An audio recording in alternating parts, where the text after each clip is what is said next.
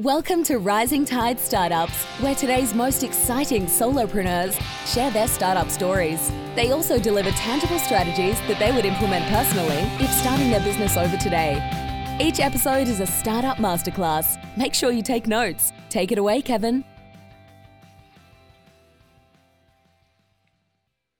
This is Kevin Pruitt with another episode of Rising Tide Startups, and my guest today is Bill Woolsey. Bill, thanks for joining us on Rising Tide.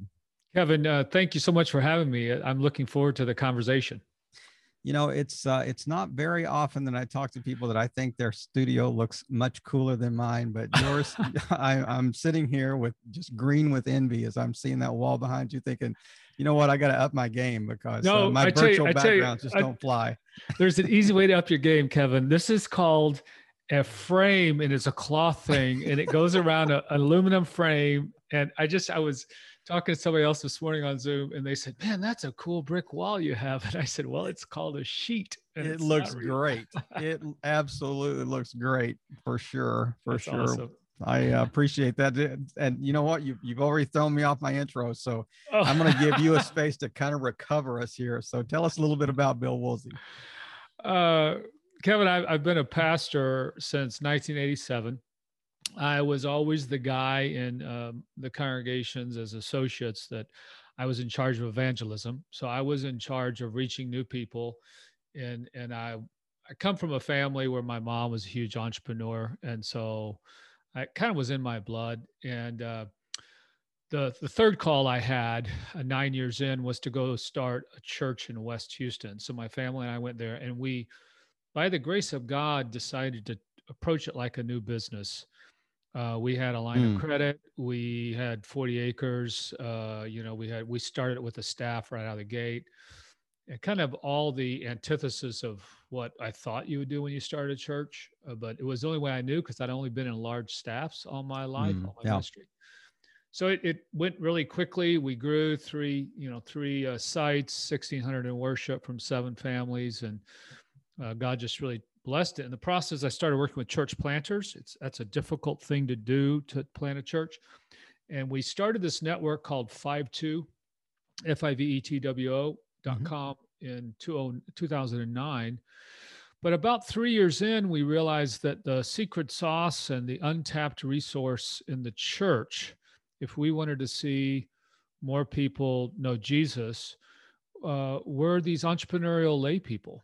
And these women and men who have a heart to help people, and they had an idea, but they didn't know what to do with it. And that's when we kind of pivoted as a network and started focusing there. 2015, we launched our training called Start New, and we did that in person for about 5 years. And then right before COVID hit, God was incredibly gracious and gave us a gift where during COVID, we just transitioned all the training into an online platform. So that's what I do. I live outside the hill country in Austin, outside of Austin, Texas. Gorgeous right now. I'm looking out my window at beautiful scenery. Wife of 37 years, just 2 days ago. And congratulations. Thank you. So, and 3 kids, all grown with kids of their own starting and all that kind of stuff. So I have a beautiful family, very blessed, and I get to work with some wonderfully creative people who are trying to help people. So tell me about the training, kind of the network idea. So is the training primarily are you also training people on how to be a good business person, or are they already bringing those skills to the table and you're just saying, okay, how do we add a faith element to this?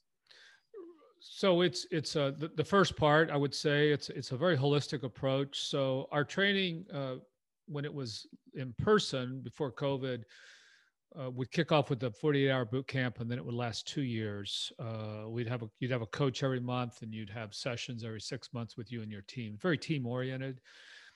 But what we discovered in all of this was, if you look at our training, we really help you build, fund, and launch new ventures. So those 3 legs, those 3 pillars: build, fund, and launch. And in the build, we start with you and your team. So we want to help you build you and your team. Then you build your customer, because that sets the tone for everything. and then you build your actual venture, your offering. So in that section where we really focus on you, it's very values driven. It's why you do what you do. Help you make sure you're very self-aware and understand that, because when you go start something, your values become the values of the org. Yeah. And most entrepreneurs don't fully articulate that or understand that. But because what we want them to do is we want them to bring Jesus to the party. We don't want him to leave, them to leave him back home. Right. And so we do some of that. And we also then, out of Mark 6, which is where we take our seminal story for our name, the feeding of the 5,000, 5 loaves and 2 fish. We teach them about Jesus's, the values he demonstrates. And then throughout the training, we lovingly call it Mother Teresa meets a friendly Mark Cuban. And so picture that in your mind, listeners. You picture it is. We actually have a picture that we show, and it does kind of freak you out a little bit. But the whole point of that is, your point about what does it mean to be a good, and I would just say a faith-based business person. It does have both sides of the coin, right? And it is the fact that you're operating from a position of trust and faith in Christ, but then you are wise in the ways of the world. And we teach you lean business startup principles. You don't, you only spend $1 once. I remember this big financial person, when we started CrossPoint in Katy outside of Houston, we were standing on the street, and he was one of the guys with Enron, and when Enron went under, the government kept him to close it down. So very reputable, high integrity. But Drew said, "Billy, you can only spend $1 one time, and make sure before you spend it." And I thought, wow, that's really good. I've never heard that before. Let me write that down. So I write that one down. I'll use that later. Yeah. So we teach you that. We use a business model canvas approach, which we've appropriated and added the Mother Teresa elements and the Jesus stuff into it. So it's a proprietary format.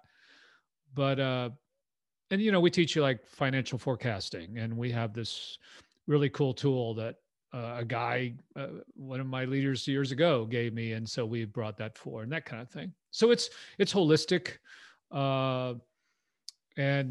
But it's not, obviously it's not an MBA in business admin or something like that. Might be more valuable in some places, some cases. It's very practical. And that's, when we started 5.2, Kevin, what we heard from church planters was, okay, I got all the theology, but how the heck do I do this? What are the practical steps? And we took that same practical value and brought it into our training now. So it's very how to. Matter of fact, when we work with church planters, we'll say, look, your theological framework, you need to get that from whoever's sending you or whatever. We're obviously going to have, we have a sacramental approach, meaning the presence of Christ. You're the sacred elements of Christ there, but we're not going to teach you exegesis or something like that. I probably will, because I'm a stickler on it, but that's not intentional. You can't take the pastor out of the boy. No, you cannot. At some level, that is true. No, you cannot. So is this primarily geared toward the startup space, or is this any business that wants to really incorporate kind of a faith element to it? It's any business. We even have a bonus module on evangelism, because my whole thing is, if we're going to help you start something, we don't want to just help you start a coffee shop right? We want you to introduce more people to Jesus. And so we teach you a way to do that that's non-threatening. It's not in your face. It's a lean in kind of way. But what we've also found in businesses or nonprofits, because we've worked with them all, it's marketplace ministry or whatever you want to call that, kingdom business as well, churches. What we found is that our material and our process works phenomenally for startup, so idea to launch, basically.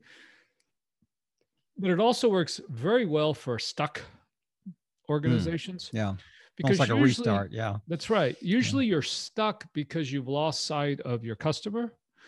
And what we help you, we really drill in. We spend a lot of time in our training on love your customer and what it looks like to love your customer. Our phrase is, you can't reach someone you hate. And so what does it really look like in your behaviors and your values and your expressions to love somebody that God wants you to serve. And that's why we spend a lot of time in our build section of the training on the pains and gains of that person and helping you get into their shoes. If you've already been in their shoes, we have a number of our starts that just very successful. And their idea when they came in was pretty spot on. But our practice is you need to hold your idea loosely, because most people have not really thought through who this is for. Yeah. They're just projecting themselves onto it. You know, I thought it was a great idea. That was a great idea. I hadn't asked anybody, no market research. It's just a great idea. I would like this. That's right. I don't know the 10,000 other people would. If you're trying to reach 100,000 of you, then okay, you know. So, but if I'm not my avatar, then I'm in trouble. That's right. If I'm not my avatar, that's awesome. Exactly, I'm going to take that phrase too, Kevin. Hey, if you don't mind. Use it later. That's exactly right. It is interesting to me the kind of the thought process behind the kind of idea to launch. So you get to the point where you're funding, but is that early enough in the process? And is that are you really like serving as an incubator as well? I mean, are you an equity fund on top of this, or do you have equity money behind it? Right, it's a great question. We get asked that a lot. We just created a small fund for that purpose. We actually created it back in May of last year in COVID. And what we will do starting here in the fall is, if you're part of our process, if you're enrolled in our process, you'll have access to a Shark Tank. So, because when we do this live, which we will reinstitute as parts of the country come out of COVID, when we do it live in the 48 hours, we culminate with a Shark Tank because it forces you to think and pitch under pressure, and it gets you going, you know. But we will do that now as part of scholarships or grants, you might say, up to $5,000 for you. So we are not, you know, like some of the incubators I know and part of a global and collaborative initiative, we're not in the funding realm. We're in the training realm. And frankly, though, like, gosh, a majority of our starts came in with virtually no money, but we teach them how to get the money. Right. And, you know, coming out of the Feeding of the 5,000, one of the reasons we chose that story as the name of our network was that in that miracle in Mark 6, when the disciples come to Jesus and say, the crowd's hungry, you need to send them away, he only speaks twice in that miracle, Jesus does, in Mark 6, and both times it's a command. And the first one is he commands them, you give them something to eat. So he's holding them accountable, and they can't shirk it. In which, when we work with churches or nonprofits, hey, the people around you, you're accountable for them, right? You can't just pretend and go drive back to your suburb. And then at the second time, when they say, no, wait. What do you mean I can't just drive back to my suburb? I'm sorry. Go ahead. That's okay. Thank you. Thank you, old I just wanted to camp on that one. Thank you, old missionary pastor person yourself. But then the other side of that is when they go, well, you don't want us to spend half a year's wages, surely. And he says, go, and he commands them, go and see what's there. Mm. And that's really the main thing. And that's what's so powerful about a business model canvas approach. One of the biggest blocks there is partnerships. And when we have taught people, don't worry about the money right now. Let's get the idea. Let's get who you're serving. Let's get this thing fleshed out. You're going to be shocked at how God provides. And time again, we see that. So I'm glad you were as thorough as you were in that answer, because I mean, the thing that kept resonating in my mind is, like, I've had other guests that have like business, you know, consultation services, and they say, yeah, I really wanted to focus on the startup space, and the common answer, the next thing out of their mouth is, yeah, but startups don't have any money. It's exactly what I heard over, and I could write a book on startups don't have any money. So I was curious how, you know, if you're aiming at that space, is this is it a back end equity percentage that you're taking? Is it is that type of model that says, you know, when you get this launched, you know, retributively, we're gonna draw some? Well, let me just say to that, it's so we have our 5-2 network, which is a network, and then our training arm is Start New Training. The training arm we charge for, but our whole financial model as a network is we're half donative, half earned. So Mm-hmm. we rely on donors to help us make the training affordable. And by doing that, in essence, our core outcome that we want for you is we measure success in two ways. One, financial sustainability, and secondly, more people knowing Jesus. Mm-hmm. Now, you're going to have other core outcomes you want, but those are the two we want you to agree with if we work with you. And that first one, we're training gurus. I mean, we know if you'll work this process, your chances of success go greatly up. Okay. But if you say, well, I just don't want to do that or that or that, well, you can, you're an adult, but so we're here to, in essence, we're like risk insurance on startups, especially if it's an organization, a nonprofit with a bunch of individuals they're sending, or a denomination with planting or whatever, because we have that financial sustainability value. We want to make sure that you're not going to waste your time and be gone in 6 months. Right. Right. If you're here. So let me start asking the uncomfortable questions now. Okay. Yeah, these may be a little more If all difficult, of a sudden so. my mic goes silent, Right. Sorry, you're muted. I can't hear you. Yeah. So when I think about kind of the interactive faith in the business space, I think of almost two separate and distinct models. So you have a model that says, we're virtually founded on Christian principle. So, we're going to do business by the golden rule. We're going to be honest. We're going to have high ethical, integrity, that kind of moral, stuff. ethical. Yeah, but certainly not evangelistic. And then you have companies that are more evangelistic, and it seems like that they tend to run into a lot more friction and even I think aggressive, aggressiveness toward them in the marketplace that says, how dare you interject your faith in when I just want to buy a sandwich, when I just want to, fill in the blank. So how John you guys 3:16 on the bottom of the wrapper of the In-N-Out burger or whatever it is. No doubt about it. Right. That's there's different models out there, Chick-fil-A, In-N-Out Burger, Home Depot, whatever, or not Home Depot, but Hobby Lobby. Yeah. So you've got one thing is sitting in Texas, which might be in the Bible Belt, so to speak. You go to Seattle, it's a completely different environment. How do you kind of equip businesses to be able to operate? Well, first of all, we've done, yes, I'm sitting in Texas, but primarily most of our work has been in Michigan, New York State, Florida, Georgia, Arizona, a smattering out in California. We have a number of groups and ministries that love us with the network out in Seattle and Washington, Oregon.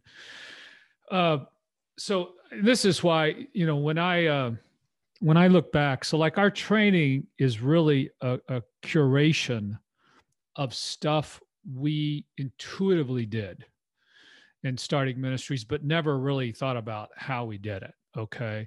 And frankly, most entrepreneurs, when you ask them, so how'd you do that? They have no idea. They just, and they're the apostle prophetic evangelists that God just wired them, and they just kind of know how to build momentum, and they know how to go gather, they just go on and do it. And that's why we want to leverage those people like crazy in the church and for the sake of good. But so what I would say to you, one of our fortes and my fortes was evangelizing without offending.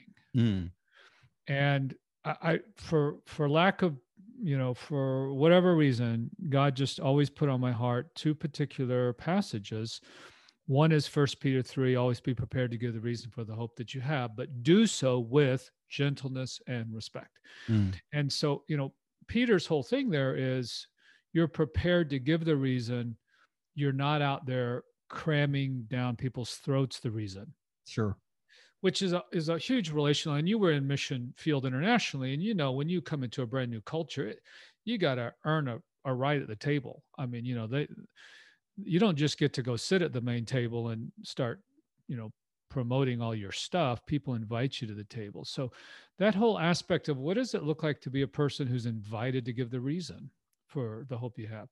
And then the second one comes out of 1 Corinthians 9, Paul saying, I become all things to all people that I might save some, which not everybody's going to go for you, but there are some. But the impetus or the methodology to do that is Paul, and especially Acts 17, the Areopagus, of how he takes where people are already and lives with them and affirms the good they have going on in their lives.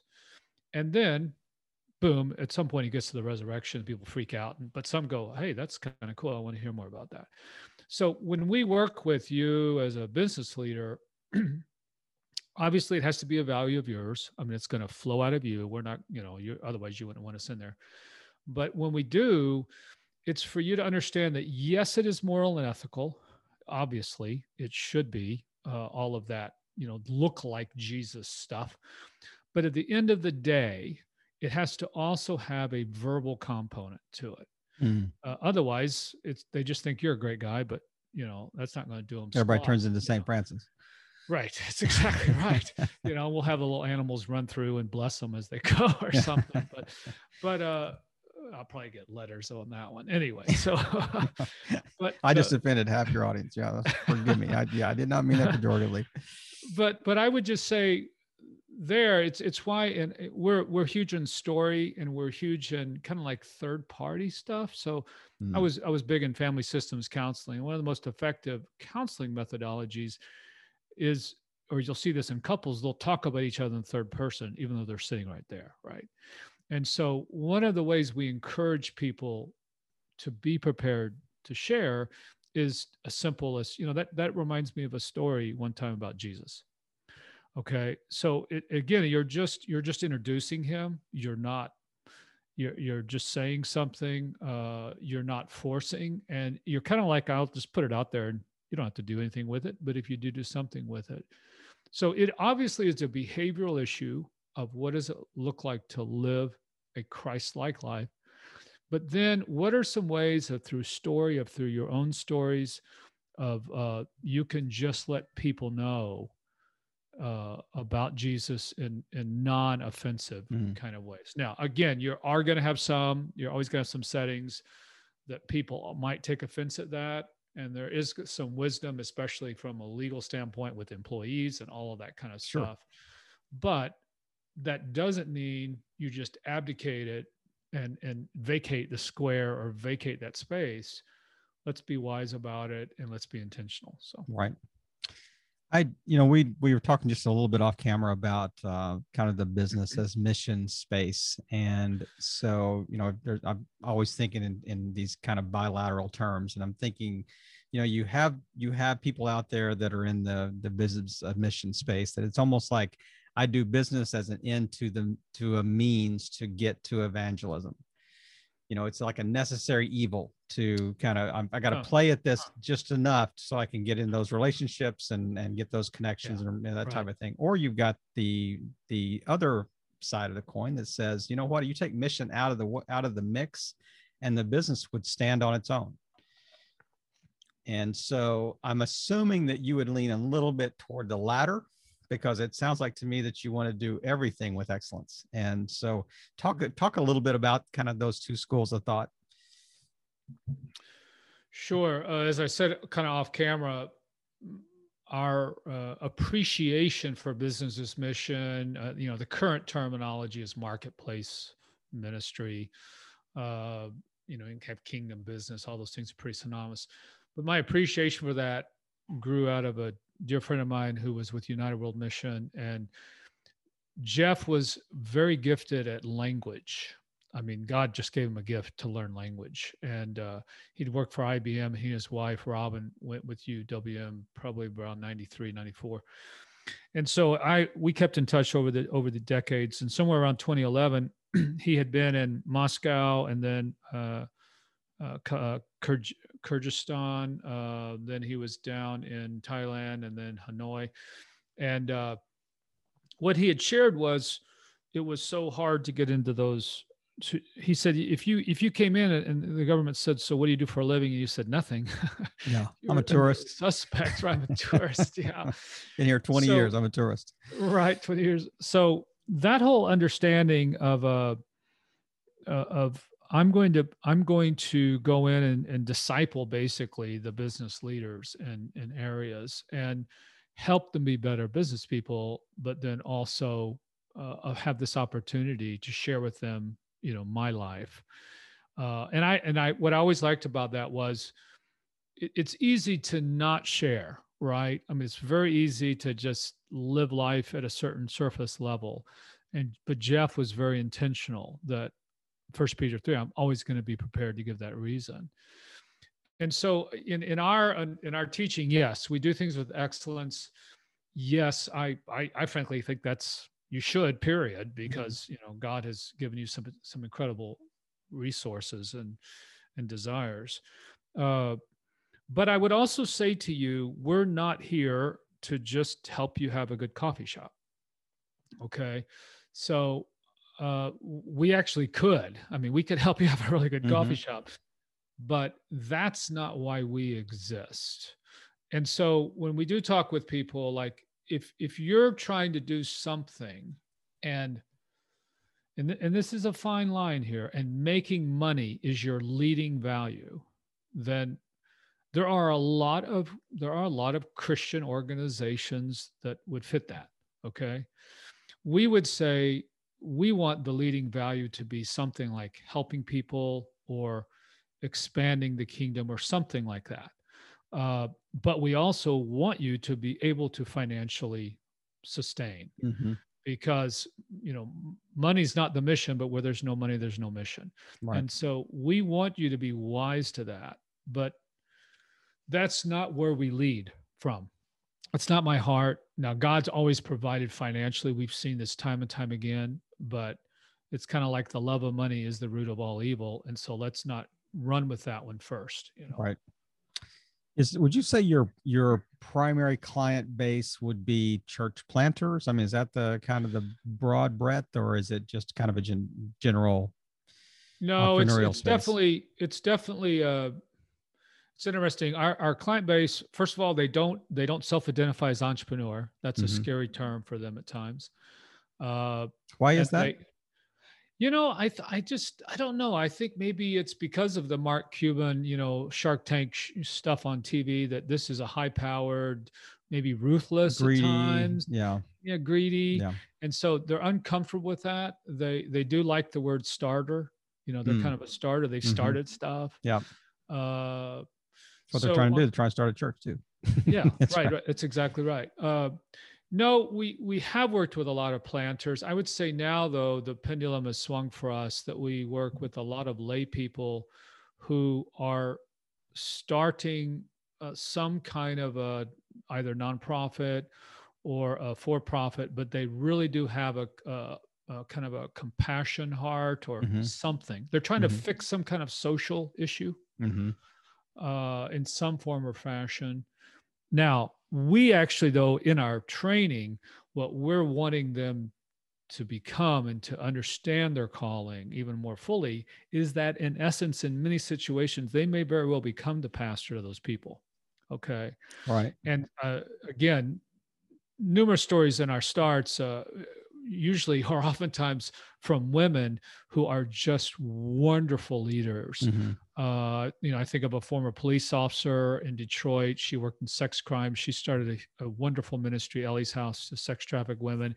She's done a number of funerals for women who were murdered on the streets that were part of her ministry. And then we've got another lady sitting over in Arizona who's literally the number one Ford sales rep in the Southwest.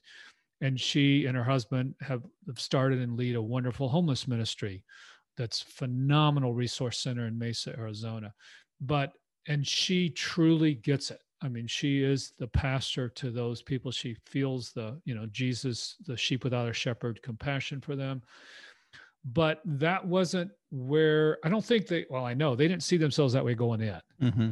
Okay. But they've become that. And that's where I think I'm so excited about what we do, because in essence, as our culture has moved farther and farther away from Christianity, and the church at times hasn't tried to stay in the stream, we need these new expressions that just introduce people to Jesus. Okay.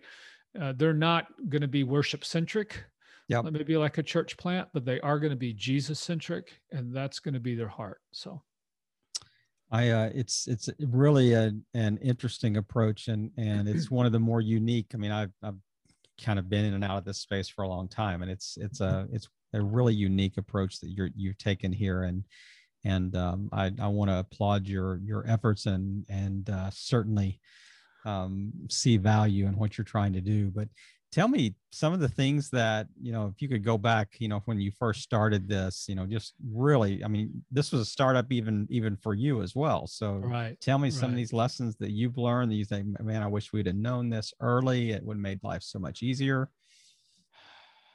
Yeah. I saw a couple things. One is that from 2009 to 2015, I was leading 2 organizations. So I was leading our congregation. Now, by the grace of God, we'd built out a staffing org chart and things that allowed me to do that, but it was getting more and more crazy. And I felt that at some point I wanted to go lead this network full time, but I never had put a stake in the ground. I probably, one of the things I probably would do over again would be at times more purposeful in making some decisions. I've always kind of in my life taken an approach of God will make it clear if that's what he wants, so I do think, though, my wife is the one who's slightly more purposeful, and I've had other leaders and boards around me that were, I know that question. I knew you were going to ask me that question on what we would do over. Now if I were to start churches, I would use our process because we finally have it all nailed down. And we just, that's what I wish I knew then was. I mean, that's exactly why we did our training platform. I wish I would have known all this 20 years ago. Right. So I can tell you a painful point in my ministry, in my 20 years. So when I led Crosspoint, we scaled very quickly. We went from 7 families all the way up to 1,600, 3 locations, large staff, preschool of 400 kids. And so it went boom, boom, boom, boom, boom.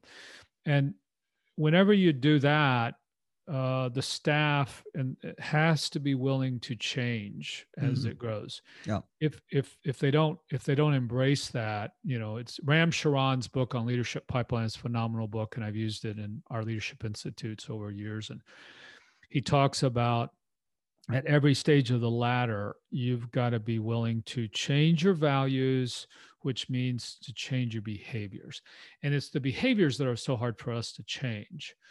And so I would just say that was painful for me, as at times some staff just didn't want to change or couldn't. And so in that growing season, there was a churn at times that I just wish I wish I wouldn't have had to go through, and I wish some of them wouldn't have to go through, because they'd look at us and go, "Oh, I want to be there." Well, you don't understand. To be here is craziness, Yeah. And then the same thing in our network, that we've had different seasons that we've moved through, and different seasons have required different mindsets and different skill sets. Like right now, with much of the world, our staff at 5.2 has been deployed ever since the beginning. So we've never all been together. So when COVID hit, on one hand, we were like, this is no change for us. We meet every Tuesday morning on Zoom. But at the same time, it meant we really went all in digital more than ever before. And that obviously requires a whole new skill set. It requires different vendors. And so I think that for me, I wish I would have known or appreciated how painful some of the change can be. And I remember one time the CFO we had at Crosspoint, she said to me, She said, I've never met anybody like you. You see change as a resource.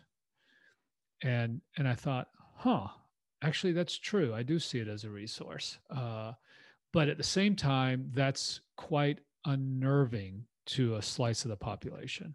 A huge slice of the A population. huge slice of the population. Matter of fact, I would say the population, except for people that are outliers. So it's not so a 50-50 anyway, gain. That's yeah, right. yeah. So, my wife and I, we talk about this a lot. You look back, would you do stuff differently? And I don't know. I'm a sovereignty of God kind of person that, I mean, I don't know about you, but I've had a few train wrecks and at times, and you just kind of go, man, that was a wreck, or whatever. It hurt a lot, or, that staff relationship, whatever it may be. And, but you're like, okay, God, you were okay with me going through that, and you had something there, and I'm not going to spend a lot of time lamenting it as much as what can I learn to not repeat it, or whatever it may be. So, I mean, I love the when you were talking about, just adapting to change, like your staff adapting to change. That is so true in any startup, Yep, as it it's goes very through true. this growth curve, that That's right. you can, who started this, to the team that started it may not be the team that can carry it to the next level.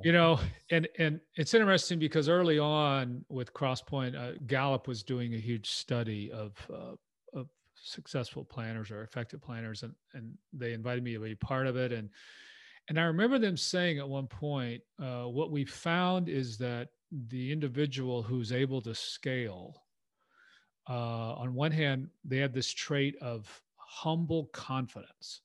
So they're very confident, but they're also very open to, that may not work, and I need to be open to new ideas. Harvard had an article that I carded. It's still in my computer, and I still refer to it, on why entrepreneurs can't scale. And it really does, it comes down to this whole thing of Sharon saying, you've got to be willing to change your values, and you've got to be willing to change your behavior. And so you'll get people who will say things like, well, I'm just a serial entrepreneur. What they're really saying is, I just really enjoy being a serial entrepreneur. Okay, that's fine, or they love the early startup phase. They love the early startup. I know, you might know, I know planters like that, right? They'll go and plant a little thing and do it and move on.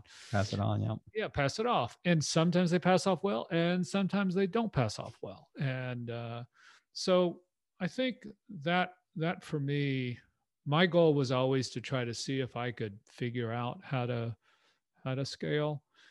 And so when we work with, like, I just worked here locally with a husband and wife who, she runs a nonprofit. She's a United Methodist Church pastor, a lovely lady, and he's a doctor, and they have a medical clinic that has just gone bonkers. And so they said, hey, could you meet with us? Strong Christian people, I mean, lovely people, and said, could you meet with us and help us figure out the chaos that we have and how to bring some order out of it? And it was a classic case of, they had just grown so fast, and now they needed to rethink how they reorder. But from my family systems background, if you really want the mobile to change, there has to be a piece that's willing to change, because then it will make everything else offset.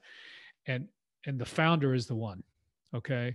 The founder either has to change and say, I'm going to take on this new role, which is often hard to do, or they have to say, I value that role so much, I will defer to that role. And especially when you get to that point of growth where you've got to have some organizational structure so that everybody knows what they're supposed to do, that founder has to promote that value in the form of person and behaviors in the org, or else it doesn't happen. So I'm glad that I think you've touched on clarification, but I want to close today with just a clarifying question, and then I want you to tell everybody where the best place to touch base with you online is. But it's almost counterintuitive what you said, that the founder has to change values. So to me, that sounds almost exactly opposite or antithetical to everything else you've talked about this. So clarify that for me a little bit, what you mean. you're not talking about intrinsic, the things that drive me at my core being. You're talking, I don't want to put words in your mouth. You define that. Yeah, you're a great interviewer and you catch the nuances. So our training, and I believe very strongly that it's your passion and your values that are going to energize you and move you out and get this new thing going. So on one hand, you've got this value or passion for individuals or whatever it may be, but at the same time, and again, you and I were talking in the context of scaling. We were talking in the context of a founder saying, I actually want to kind of see this thing grow and blow, as opposed to, I love that early phase and I want to go do another early phase. So I do have to say to you, and I learned this the hard way. So this is probably going back to one of your questions of earlier.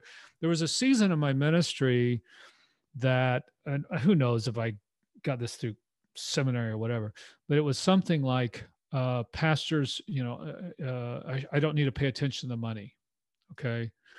And what I learned the hard way there was, if I didn't pay attention to the money, somebody would. And it was probably going to be at the detriment of the vision and the org. And so I had to all of a sudden say, you know what, it's very important for me to pay attention to the money. And that was not my typical modus operandi.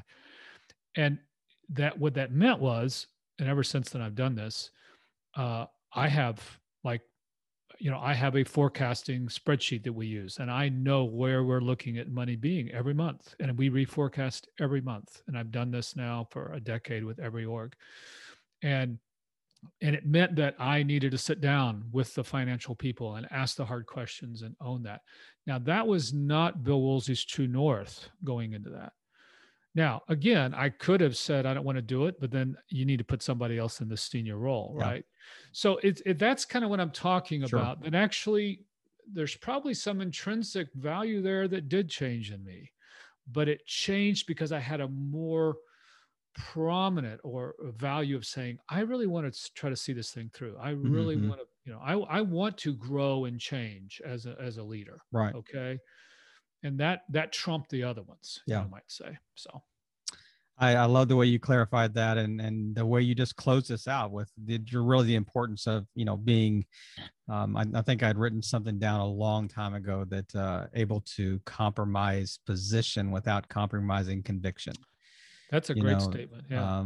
Just that whole idea of being able to bend, where bending is necessary without, being untrue to, the core of, the core value there. But Bill, this has been a great conversation. I really appreciate you taking the time on a Friday afternoon, and I'm the only step between you and a weekend. And actually, Kevin, you haven't. I don't know if you've been to Texas, but a buddy staying with me while my wife is living with my daughter, who's in early labor out in Phoenix.